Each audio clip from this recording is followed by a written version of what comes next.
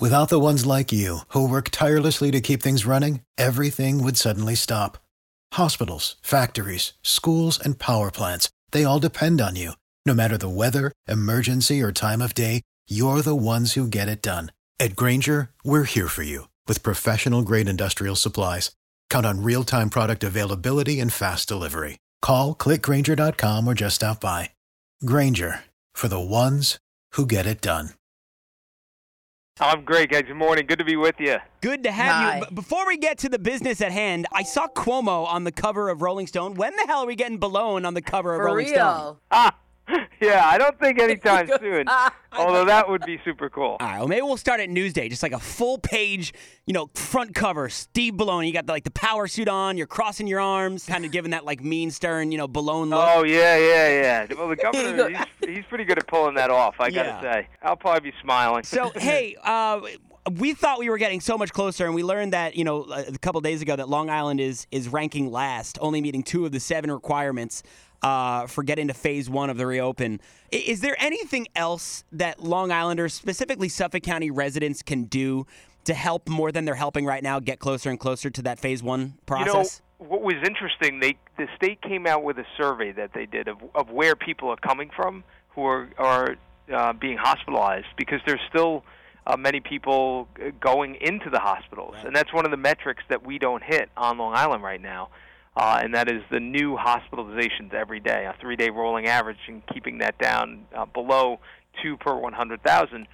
And they did a survey to look at where they're coming from. And they were a little bit surprised to find out they're not essential employees. Right. The thought was these are going to be people who are working. But the truth is most of the people coming into the hospitals are the ones who are home. Yeah. So that has to tell you that there's not enough. People aren't taking enough precaution even at home. Who's coming to visit them? Are they doing, all the hand washing? Are you wearing masks? Now, a lot of people are doing that, but clearly there's more work that needs to be done there. We're talking about reopening the economy. We have to put all the safety and protective measures in place, and we're working on that. But we also have to then think about isolating and having special precautions for the people who are most vulnerable, even after we reopen the economy. Yeah. It's just crazy how this is even happening. We were told to stay home, and we've been doing that. Right. And now more people that are following the rules are going into the hospital. Why? Is there a reason? Are the hospitals saying what's triggering it or what's bringing it on? Well, it's important to keep in perspective. It's still much less than it was or would have been. Right. It's not as low as where it needs to be for us to not be running a significant risk of a second wave. And it's just counterintuitive. We're thinking that the people who were in the hospitals and the first responders would probably be predominantly where these were coming, maybe grocery store workers, essential workers. Right. But it seems they're taking precautions, and maybe the segment of the population that's not taking enough precaution, even while they're home, they may be going out, they may be mixing with other families and going to different things, and not having those precautions in place. They're the ones who are getting it. And so it's actually good to have that information, because we can say to people, you have to be careful. You have to wear that face covering when you're out. Wash the hands frequently. And if you're elderly, immunocompromised, or you have a loved one like that, you have to be especially careful. And many people are doing that, but clearly we still have some work to do there. On the phone with Suffolk County Executive Steve Bellone. We spoke with Nassau County Executive Curran earlier, and she was saying that, it could be anywhere between 4 to 8 weeks before Long Island gets ready. And you hear that 8-week, portion of that sentence, and you shudder. She doesn't believe it's going to be 8 weeks, but she said there's a possibility. Are you hearing anything different in Suffolk, or are you guys kind of hand in hand with that 4 to 8 week timeline? We're working very closely with Nassau County, and I think people, the governor, they're trying to set expectations, and to emphasize that we are all part of the solution here. We all have a role to play in getting this right and reopening safely. But my goal is to move us as quickly as we can, but safely. So that means We have to have the contact tracing and the testing in place. We have to have the safety plans for the businesses and governments and houses of worship and all of those things in place. And then we need to, after we do all that, figure out how we now isolate or provide special precautions for the people who we know this virus viciously attacks. It's the elderly.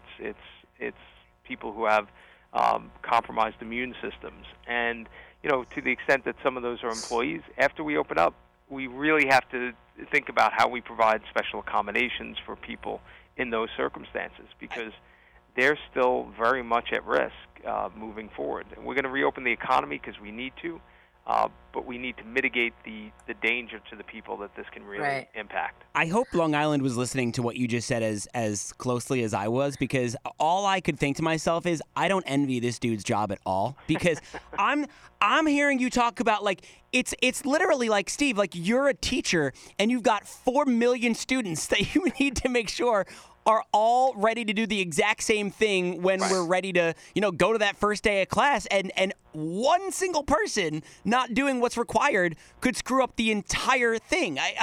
I think it's like the beginning of what you said. You said everybody, basically, here's what it is.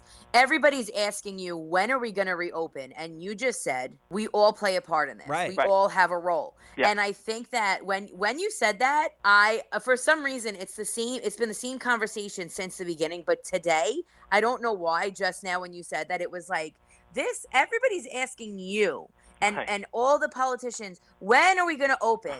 It's based on us. It really is. It's based on us, not you guys deciding. It's based on the people following the rules and us not rushing. And we were talking to Curran this morning about it, and I said, everybody's in a rush. Everybody wants to get out. I get it. It's getting nice. The summer's right here around the corner.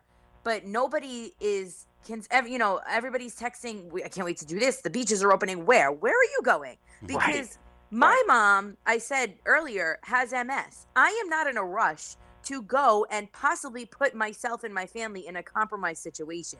So you could open all the things you want. I'm staying right here. This is where I will remain until I know that the air that I'm breathing is safe. That's exactly right. And it's about protecting your mom, and it's about protecting all of the other people who are at significant risk here while we reopen the economy. So this is all about balancing risk. But we know the things that will work. When we reopen the economy and we have contact tracing in place, where we have hundreds of people tracking down these cases, and we have rapid testing where we're testing everybody immediately, and we're coming back and we're wearing face coverings, and we are social distancing, and we have PPE in the workplace, and we're taking measures to take temperatures and things like that. We're putting in plans in the summertime to have the summer experience different than we've ever had before, protected, but where you can still do those things. We put all that in place. We're going to be in a much better place than we were at the start of this, when we had no testing, no idea the virus was here, no one was wearing a mask. In fact, at the beginning of this process, everybody was saying, the CDC was saying, no, don't wear masks. It's not helpful. It's really a measure of how much we didn't understand about this virus and how little prepared we were for it. But we can reopen in as safe a way as possible and be in a much better place than we were last time. But we then, after that, still need to protect the people who are most vulnerable. On the phone with Suffolk County Executive Steve Bellone. Before we let you go, it's National Nurses Week. We've been celebrating since yesterday, taking calls, people shouting out nurses left and right. You got anything you want to say to Long Island nurses this morning, Steve? Well, I can't thank them enough. They, at a moment of time when everybody thought that this was going to overwhelm the hospital system, the nurses, we talk about this being a war, they literally are the frontline warriors in that battle. They were out front, and they not only prevented the hospital systems from being overwhelmed, they saved countless lives because of their bravery and their courage and their willingness to put their own safety at risk to help others. So we cannot say enough thanks to them. All right. Steve Bellone, how close are we on the Bellone family barbecue, virtual barbecue on Instagram? We're not quite there yet. I'll have to give you an update next time. Yeah, will we hit phase 1 before or after the barbecue? I think it's probably going to be after. Okay, all right, fair enough. All right, Steve, stay well. We'll talk to you soon. Have a great Thursday. Thank you, guys. You too. Bye. Bye. Spring, is that you? Warmer temps mean new Allbirds styles. Meet the new Superlight collection, the lightest ever shoes from Allbirds, now in fresh colors. These must-have travel shoes have a lighter-than-air feel and barely-there fit that made them the most packable shoes ever. Plus, they're comfy right out of the box. That means more comfort and less baggage. Experience how Allbirds is redefining comfort. Visit allbirds.com and use code SUPER24 for a free pair of socks with a purchase of $48 or more. That's ALLBIRDS.com, code SUPER24.